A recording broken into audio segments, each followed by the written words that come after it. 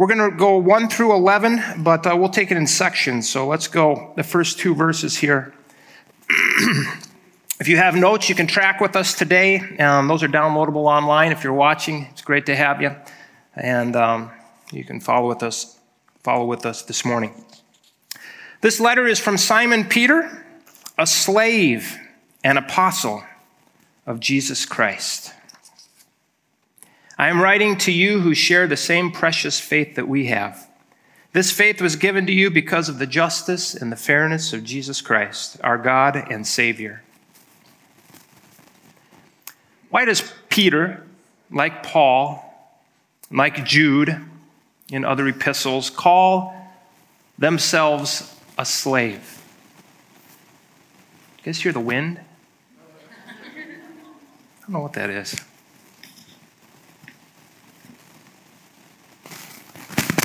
Seems like I fixed it. Whew. Man, I'm in the groove.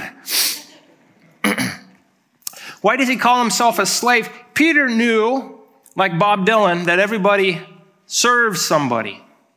You might serve the devil, or you might serve the Lord, but you have to serve somebody. Right. Peter says, in saying I'm a slave to Christ, what he's also saying is, I'm not a slave to the devil. I'm not a slave to sin. I'm not a slave to death. No, I'm a slave to righteousness that leads to life. Right. He's saying the good shepherd is my master. That's right. The one who cares for me, died for me, redeemed me, fills me with his spirit. Yeah. I'm a slave of Christ. Yeah. And so they often refer to themselves as, I am a slave. You're owned by something somewhere, someone. Yeah. He says, I'm owned by God. Yeah. So with that in mind, he's an apostle, he's an ambassador, he's a representative of the kingdom of God to the people, and he's feeding the sheep. Which brings us to this. Number 1, peace found in the plan. He says, you who share the same precious faith. He's writing to believers, those who share the same precious faith. People would place their faith in the gospel, the good news. He says, this faith was given to you. You know, there's lots of faiths out there, thousands of faiths out there for you to respond to and to trust if you so choose. Most of these faiths consist of a self-reliance or a self-righteousness or a self-earning or a striving. Islam, Judaism, Hinduism, be good enough, hopefully merit some of God's favor, hopefully earn a reward, maybe eternal life or reincarnation or a better form. Or there are other faiths that attempt to deny the realities of truth and judgment and accountability and to ignore the realities. Buddhism falls in that. Atheism falls in that. Faith in a worldview that ignores accountability for their actions, judgment that will take place, seeks to escape it. But God himself authored a faith, a precious faith, a sure faith for us to respond to. It is a precious. That word precious, we should just spend a minute there. Not to take it for granted or become disenfranchised, those of us who have placed our faith in the faith in Jesus Christ. Let us not forget the beauty and the power. Don't let it become old and stale, but remember the love and the sacrifice. Remember who you were, where you were when you first heard the gospel. The thrill, the excitement, the relief, the joy, the peace of the Savior, the burden lifted, the payment paid in full, the sacrificial offering, the atonement of Christ. Don't forget, the Israelites, they forgot about God's love when they wandered in the wilderness. Their hearts became hardened. They weren't able to enter his rest, the promised land, because of their unbelief. It's a precious faith that's built upon the righteousness, the love, the justice, mercies, glory of God. From before this world existed, God had a plan. He intended to create humanity, male and female, with free will, knowing that they would initially rebel. However, he had also prepared within that plan and in advance a salvation. And throughout history, God promised and he prepared the peoples of the world to expect a Savior, to expect a Redeemer, one that would conquer sin and death. And at just the right time in history, according to the prophecies, through the life, death, and resurrection of Jesus, God extends to us a sure faith to believe in and to rest upon. Matthew 11:28-30, Jesus comes and he says, "Come unto me, all you who are weary and carry heavy burdens, and I will give you rest. Take my yoke upon you." Have you done that? When he holds out his hand, have you taken that hand? When he says, "Give me your yoke of sin and death and that stress, and take upon me my yoke. Because I am humble and gentle at heart, and you will find rest for your souls. For my yoke is easy to bear, and the burden that I give you is light." God has made available to us a precious faith, forgiveness of sins and eternal life. There is peace found in the plan. He has effectively, by means of his righteousness and justice and fairness, made a rescue boat available to us.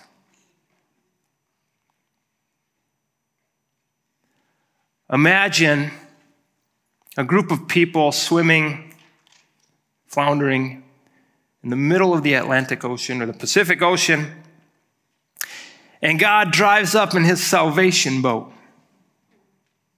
He's the maker of the boat, and he's the admiral of the boat. And he says, I love you, and I'm here to save you. Yeah. And he puts his hand out over the boat. And sure, you can reject the boat. You can say that I don't need help. I'm a good swimmer. Self-righteousness or self-reliance. You can pretend that you're not in the middle of the ocean. I'm not in trouble. I'm okay, or there's nothing to be worried about. Rejection, denial. However, it's only in ceasing from self-reliance and self-righteousness and self-denial will a person, I should say self-reliance and self-righteousness, will a person be saved from drowning. And it's only by resting within the boat and relying upon the boat will a person be saved, relying on the admiral. Hebrews 12:2, it says that God is the author and the finisher of our faith, maker of the boat and the admiral. When you hear his voice, don't harden your heart. Don't reject so great an invitation, but receive it with thanksgiving. And as Peter writes this letter, he is writing to people who have done so. The recipients of Peter's letter have done just that. They're not resting on their own merit, but they're resting on the merit and the love of God. It says, may God give you more and more grace and peace as you grow in your knowledge of God and of Jesus our Lord. Jesus is the gate to grace and peace. You walk through the Jesus gate, and now you're in the land of Jesus. And it's filled with grace and peace. And the further you go into that land, the more grace and peace there is. I don't know how many of you have visited any of our national parks. If we were going to Yellowstone today, we might see this sign. And we could stop right there and jump out and take a picture of us with the sign. And there's a little bit of the Yellowstone National Park in the background. We could send that Polaroid to our friends, or in modern day, we could put that on Facebook. And call it a day, and that's good, and stay there for a day or two and then go back to our houses. Or we could continue past the sign into the greatness and the glory and grandeur of the creation there. And so it is with God and with Jesus to know him, as we just sang this morning, to know him more. Yeah. To wander into his glorious greatness, forsaking all else, and to just go deeper. Yeah. Psalm 34:8 says, taste and see that the Lord is good. Oh, the joys of those who take refuge in him. Yeah. There is more goodness to be had. When a person has been born again, they haven't yet learned to walk or run or drive a car or see the sights. They're just laying in their crib, drooling, wetting themselves, staring at the ceiling. Now a lifetime of maturing should ensue. So how do we grow up in the faith? How do we grow? How do I get more grace and peace in my life? This verse tells us, we just read it, grow in the knowledge of God and Jesus our Lord. Grow. It doesn't say be a better person. Try a lot harder to be a better person. It says grow in the knowledge of God, of Jesus. That's how you grow in the faith. God will do that other work in us as we get to know him. Brothers and sisters, are you growing this morning? Is there more to be had in your relationship with God? A greater joy, a greater revelation, a greater wisdom, a greater strength? Yes, there is.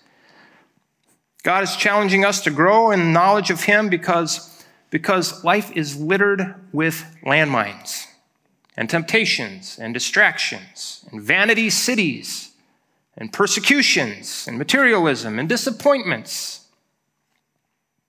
And alas, we could not save ourselves initially, and we would be incapable of maintaining our faith apart from God's steadfast love. We married up. God popped the question, and we had a choice to make. Struggle hopelessly or rest in him. And in marriage, even in marriage, we are the flighty ones, and he's the solid rock. We get our strength from him. We can successfully grow in our faith, in our marriage with God, because of number 2, provision is found in the promises. So many promises that are ours through Christ Jesus. I will never leave you nor forsake you. He's a good husband. Nothing that we can't endure with his help, that we can't go through or be victorious through.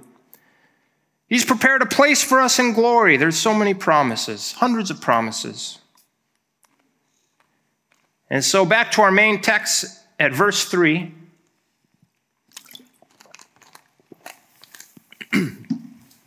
By his divine power, God has given us everything we need for living a godly life. We've received all this by coming to know him, the one who called us to himself by means of his marvelous glory and excellence. And because of his glory and excellence, he has given us great and precious promises. These are the promises that enable you to share his divine nature and escape the world's corruption caused by human desires. You know, it's so easy to live ungodly. I don't need God's help to live ungodly. It's really easy for me.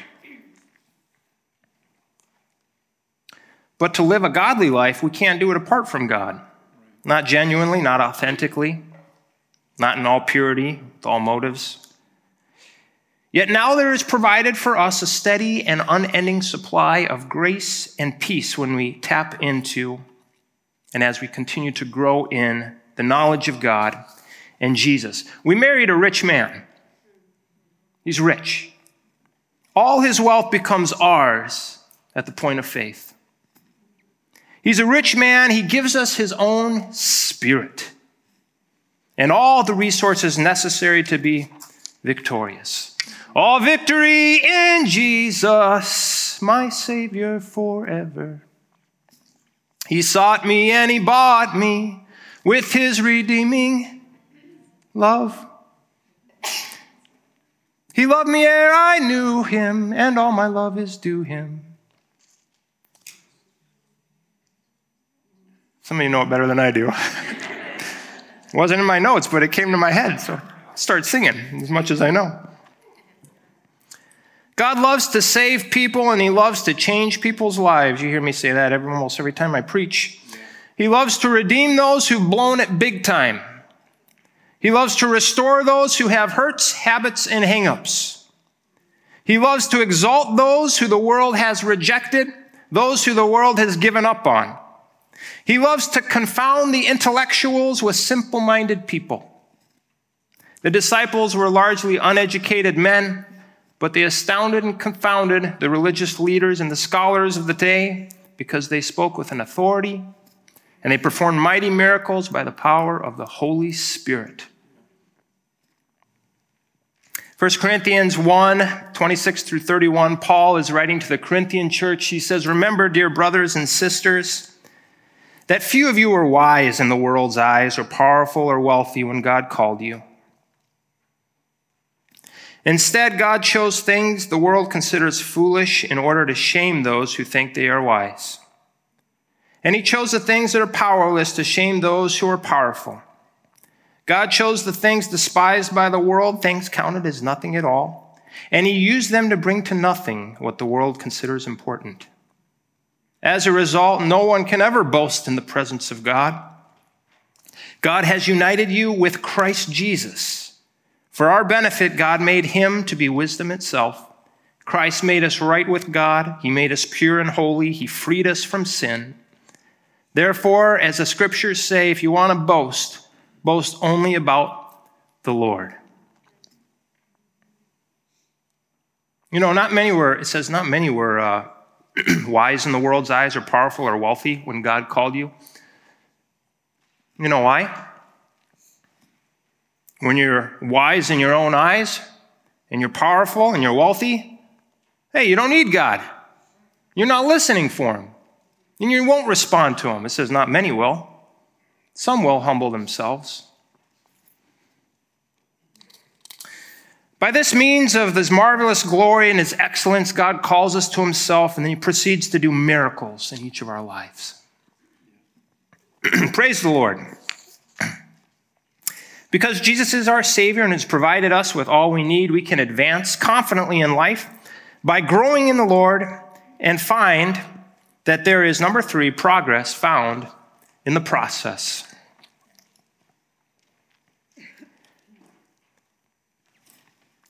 So in view of that precious faith and in view of those precious promises, we are to surge ahead.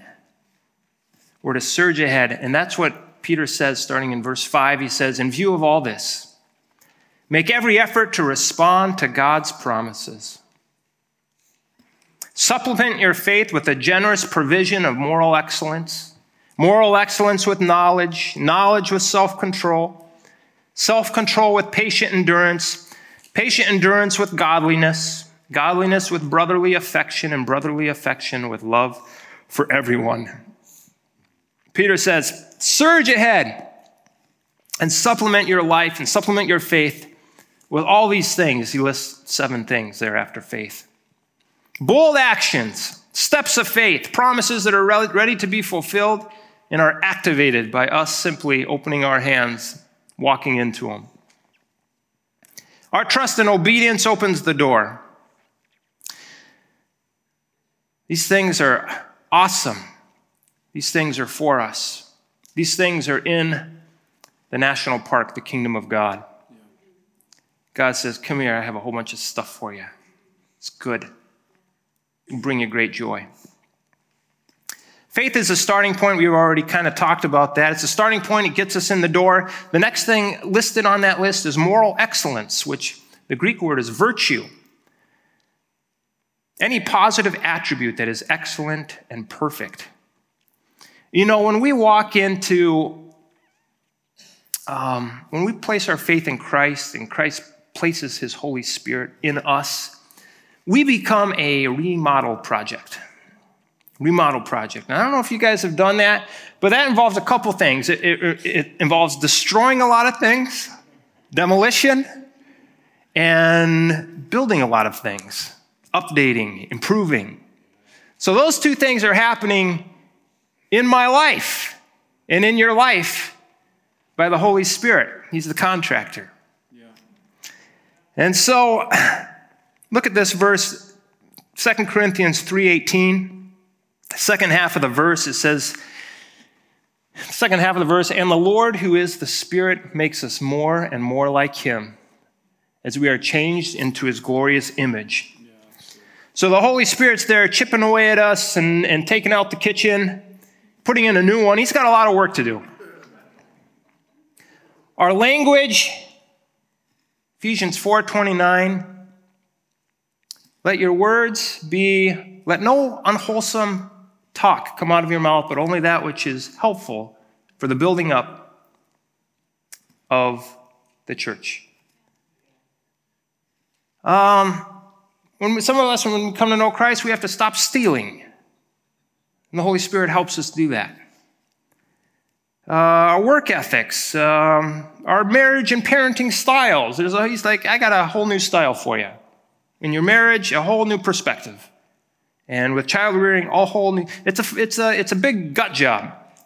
It's a remodeled gut job. I keep repeating, you might be tired of it. It's a C.S. Lewis quote, and I just love it. The Christian does not think God will love us because we are good, but that God will make us good because he loves us. He's adding a lot of equity to your life. It's all about making us look and be like Jesus. Say, I am a remodel project. Yeah. I am a work in progress. Yeah. Some remodel projects take a long time. We'll never be quite there until we see Jesus face to face. We keep learning and growing in virtue. Let's look at another one. And to moral excellence, to virtue, add knowledge. A lot of Christians mistakenly disregard the intellect. And it's true that self-reliance is a trap, which we talked about. Many pride themselves in their intellect, but we're not saved because we know so much. Worldly wisdom can oftentimes be a snare, or it can twist or obscure the truths of God. However, once we're saved, we are to yield our faculties to the Lord. Our mind is to be grown and sharpened and used for his glory. We're to research and strategize and innovate for the glory of God. And I know a lot of people have fallen trapped to the thought of, hey, Jesus is coming back any day now. Why do I waste time learning a trade or getting any type of education, honing a skill set? And yes, we should anticipate his coming, and I believe his return is getting closer and closer, of course. But it's foolish to sit on our hands, and it's a cop-out for being responsible and diligent. Don Fechner, who's a member of this church, he said, I remember when I just got married, I just moved to Mount Horeb, he said, Travis, learn all you can about all you can from anyone you can as long as you can. And I'm sure that's a quote elsewhere, but he told that to me, and I have not done a good job of that all times, but I see the truth in that. Mark 12:30 says, you must love the Lord your God with all your heart, with all your soul, with all your mind, and all your strength. Mind with all your thinking faculty and the exercise thereof. Proverbs 4:7 says, wisdom is the principal thing. Therefore get wisdom, and in all you're getting, get understanding. Let's talk just a little more about knowledge. For too long in life, many of us rely on our natural charisma, our charm, our athleticism, our wittiness, instead of actually taking time to add knowledge. Too many of us are too proud to learn. Instead of learning from those around us, we act as if we already know it. We answer, I know, before hearing or learning or growing in ways that we could.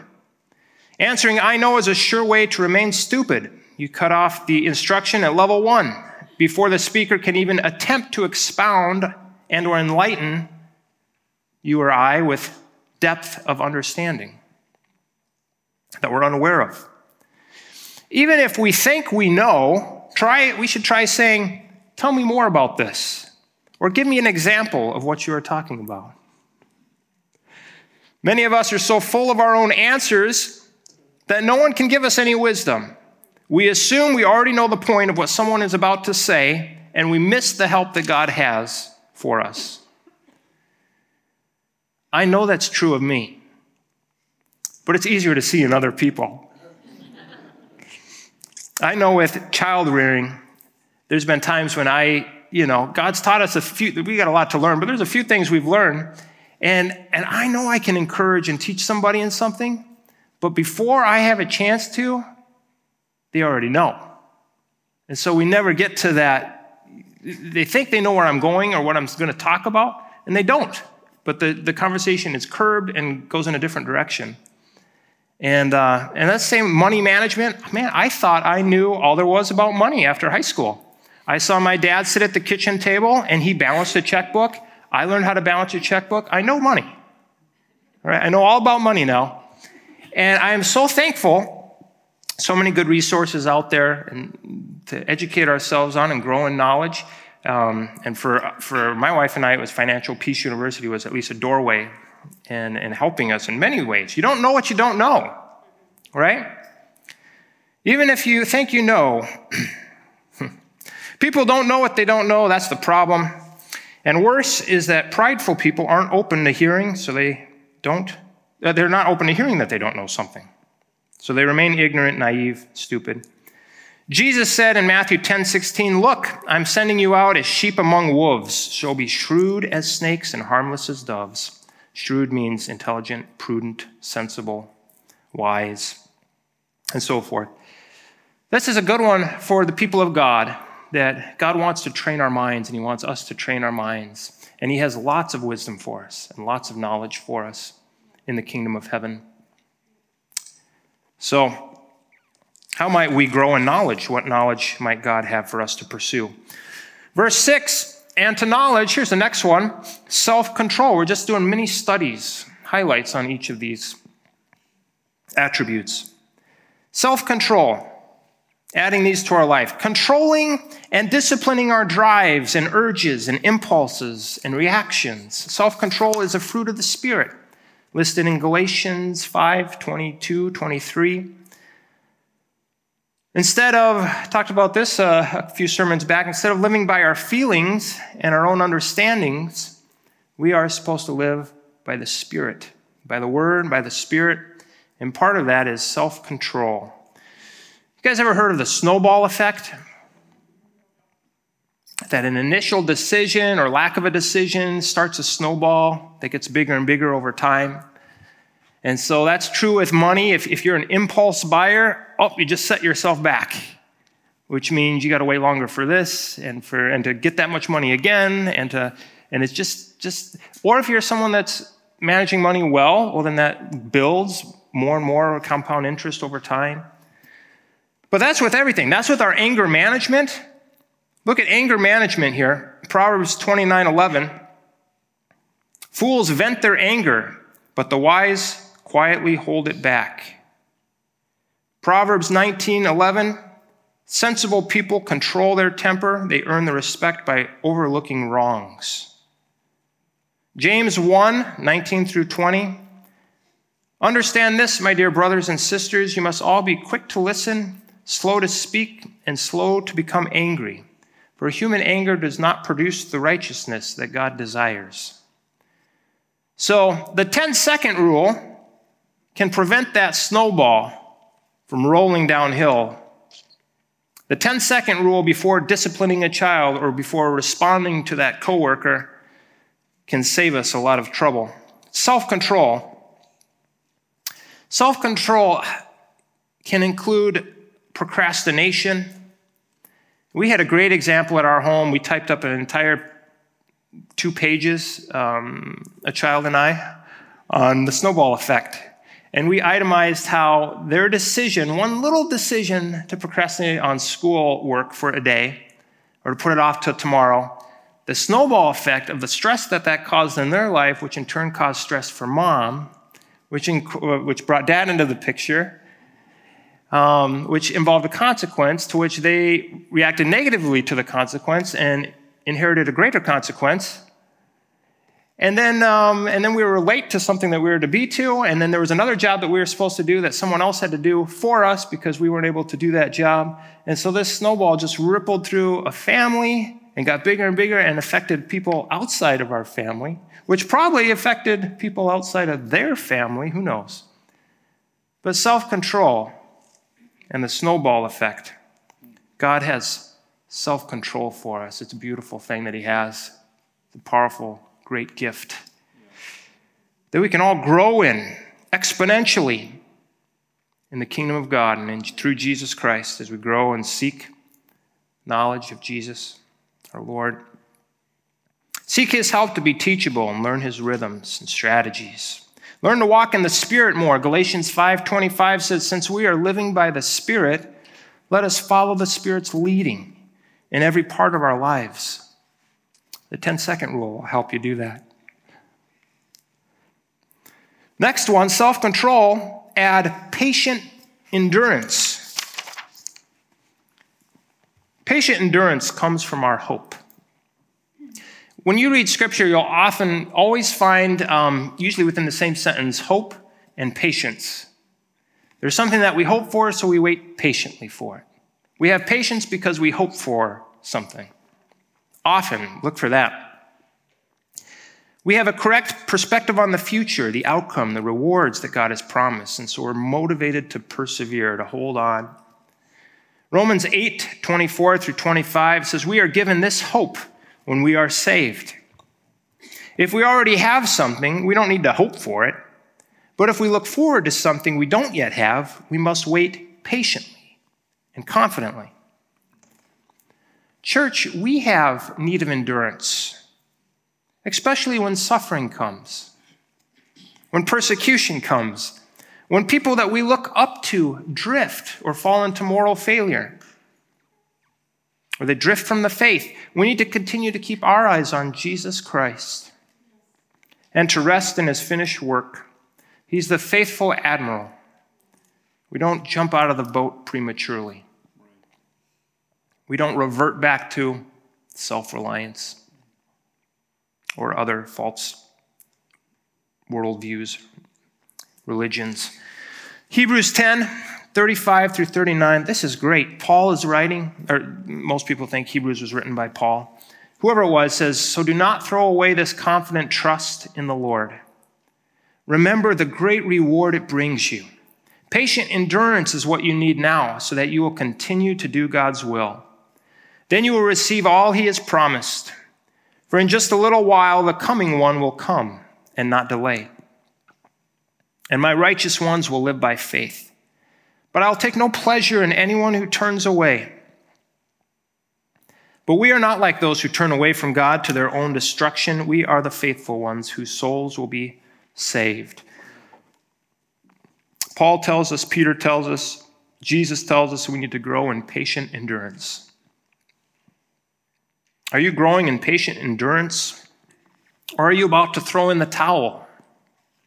Call it quits? Have you begun to coast without giving intentionality to your spiritual health and fervency? Paul wrote to Timothy, he said this, 2 Timothy 1:5 through 6, he says, I remember your genuine faith, that precious faith. For you share the faith, he's talking about sharing the faith again. You share the faith that first filled your grandmother Lois and your mother Eunice.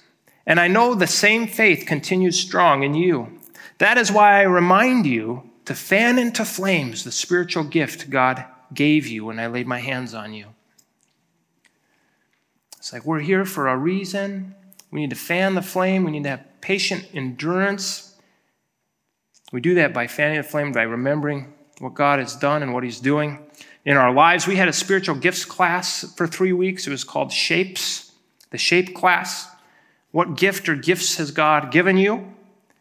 Continue to do them. Don't go dormant. Don't let atrophy set in. Fan into flames the giftings. We need endurance. All right. We're making our way through these. I encourage you guys, though, if one sticks out to you, to bring it before the Lord and say, yes, God, that's in your kingdom, and I want more of that. Yeah. Patient endurance, add to that godliness. What is godliness? Well, I think when we hear the word godliness now, we think of, that means someone that's does all the right things, or he's a godly person. He's a very moral person. We actually already talked about moral excellence. That was virtue. Godliness is something other than. Godliness is not the actions, but the heart behind the actions. Godliness is focused on the heart. People can do all kinds of good actions because of pride or selfish gain or because I'm trying to sell you something. But the heart motives is what godliness is about. You see, the Pharisees had virtue, moral excellence, but it was a facade. It wasn't a true godliness. Jesus told us what true godliness was like. He actually painted a picture. He told a story about in Luke 18, we can read it. Jesus, he told this story to some who had great confidence in their own righteousness and scorned everyone else. 2 men went to the temple to pray. One was a Pharisee. The other one was a despised tax collector. The Pharisee stood by himself and he prayed this prayer. I thank you, God, that I am not like other people, cheaters, sinners, adulterers. I'm certainly not like that tax collector. I fast twice a week. I give you 1/10 of my income. But the tax collector stood at a distance and he dared not even lift his eyes to heaven as he prayed. Instead, he beat his chest in sorrow, saying, Oh God, be merciful to me, for I am a sinner. I tell you, this sinner, not the Pharisee, returned home justified before God. For those who exalt themselves will be humbled, and those who humble themselves will be exalted. They had the similar actions, right? They're both praying to God. The Pharisee probably had a better morality, if you check the boxes. But reverence, respect, the one who seeks after God, who is honest with God, who wants to know God, not just to be seen in church, but wants to know God. That wants to please God, that wants to live for God, to grow in godliness, a devotion, to have a heart that feels what God feels, to desire what God desires, to esteem what God esteems. When we're truly godly, we receive favor from the Lord. Grace and peace. Look at Psalm 37, verse 23. It says, the Lord directs the step of the godly. He delights in every detail of their lives. He's so excited about the godly, those who are seeking him and wanting to live for him. Are you worried about what decisions to make in the future? Hey, just grow in godliness, and the Lord will direct your steps. That's right. That takes the pressure off. Yeah. Don't need to worry about the specifics. Instead, we pay attention to growing in godliness. Do I hate sin like God hates sin? Do I prioritize what God deems important? Do I place value on people as God does? And so there is godliness. And maybe we can grow in that area, that attribute. Verse 7, we continue, and to godliness, brotherly affection. There's a Greek word used for brotherly affection. Does anybody know what it is? Yep, I heard it. That's it right there. The Greek word for brotherly affection is Philadelphia. Brotherly love. That's city of brotherly love. That's true. So we need to add to godliness or to our life brotherly affection. It's a relational love, a committed love. It exists between members of the same family through thick or thin. So that means other believers. In this instance, we're talking about the family of God. Believers in Christ, wherever they are, all over the world, especially locally, where you can actually see and talk to one another. Keep track of how often in the New Testament the writers call other believers brothers and sisters. It is hundreds of times. That's how they refer to one another. Brothers and sisters in the Lord. A distinct camaraderie, affection, a cherishing that should exist between all believers, closer than blood even. Jesus, at one time, he was preaching in a house, and people came to him, and his mother, and they said, Jesus, your mom and brothers are trying to see you or get in. The crowds were so big, they couldn't even get near the house. They couldn't get into the house. And Jesus says, what did Jesus say right there? These people are my brothers and sisters. And so faith is deeper than blood. Your faith family. Deeper than blood. Jesus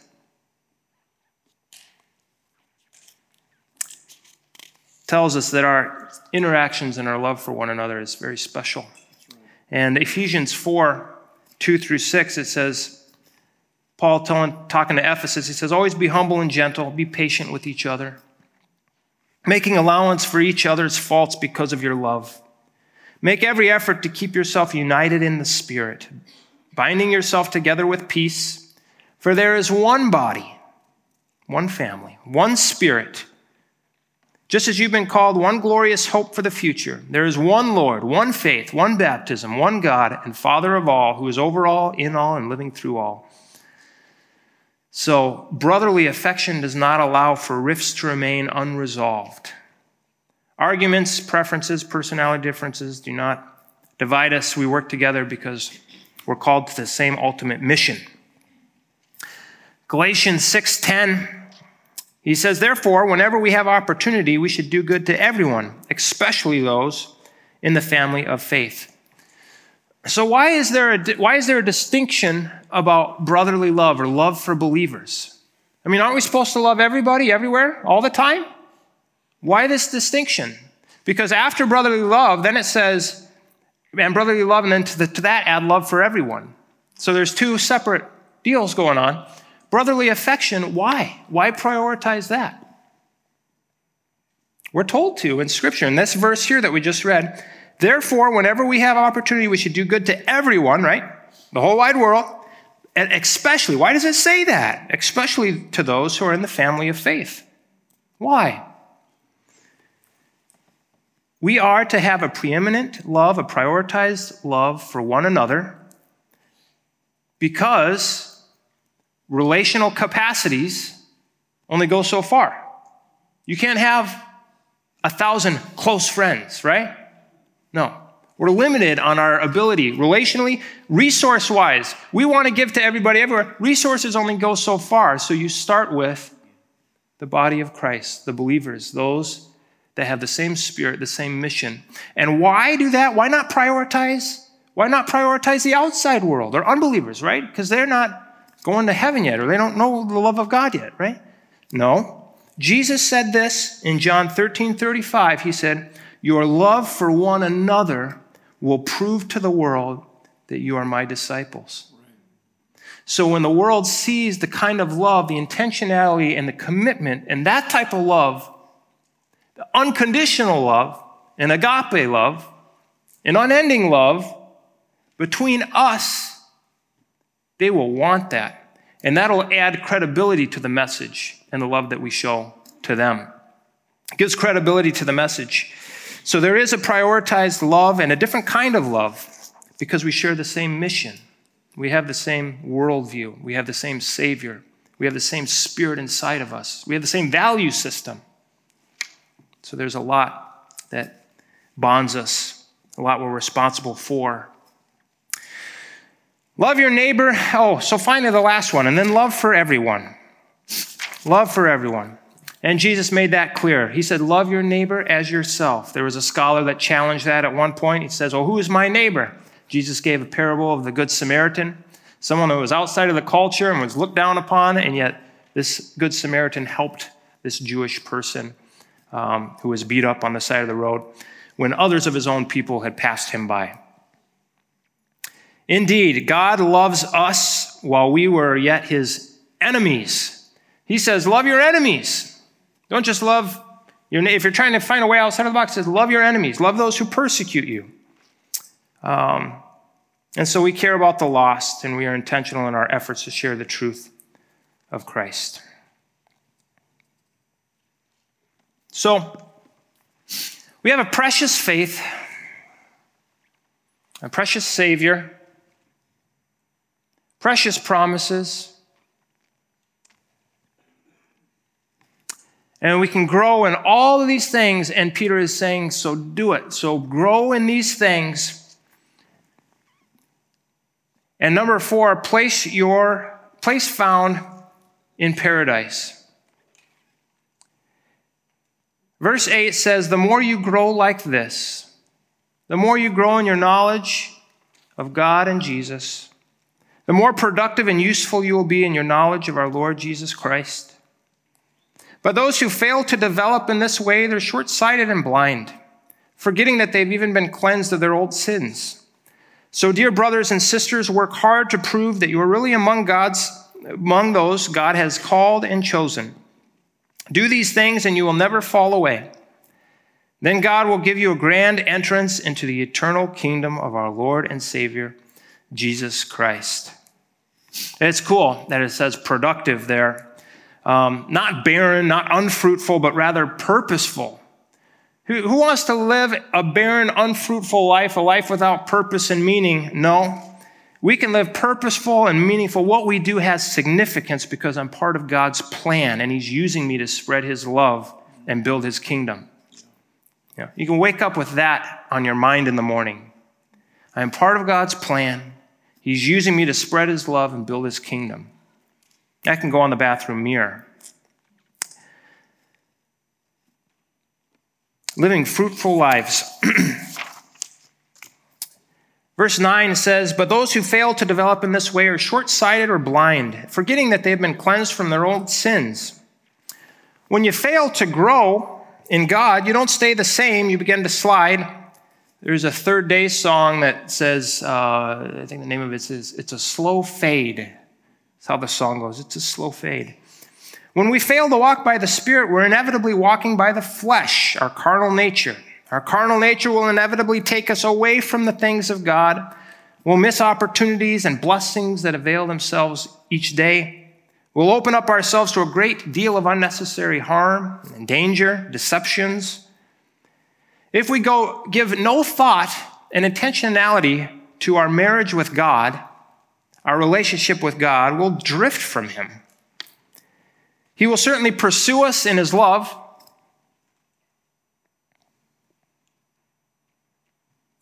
He'll certainly warn us of deception, of the realities of unbelief, but God does not force us to believe. He doesn't force a person to remain in relationship.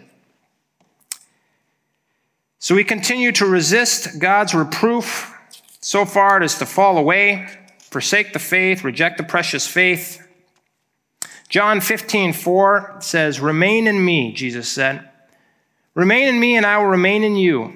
For a branch cannot produce fruit if it's severed from the vine, and you cannot be fruitful unless you remain in me. Yes, I am the vine and you are the branches, and those who remain in me and I in them will produce much fruit.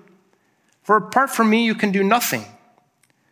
Anyone who does not remain in me is thrown away like a useless branch that withers. Such branches are gathered into a pile to be burned. But if you remain in me and my words remain in you, you may ask for anything you want and it will be granted. When you produce much fruit, you are my true disciples. This brings great glory to my Father. I have loved you even as the Father has loved me. Remain in my love. And when you obey my commandments, you remain in my love, just as I obey my Father's commandments and remain in his love. I have told you these things so that you will be filled with joy. Yes, your joy will overflow.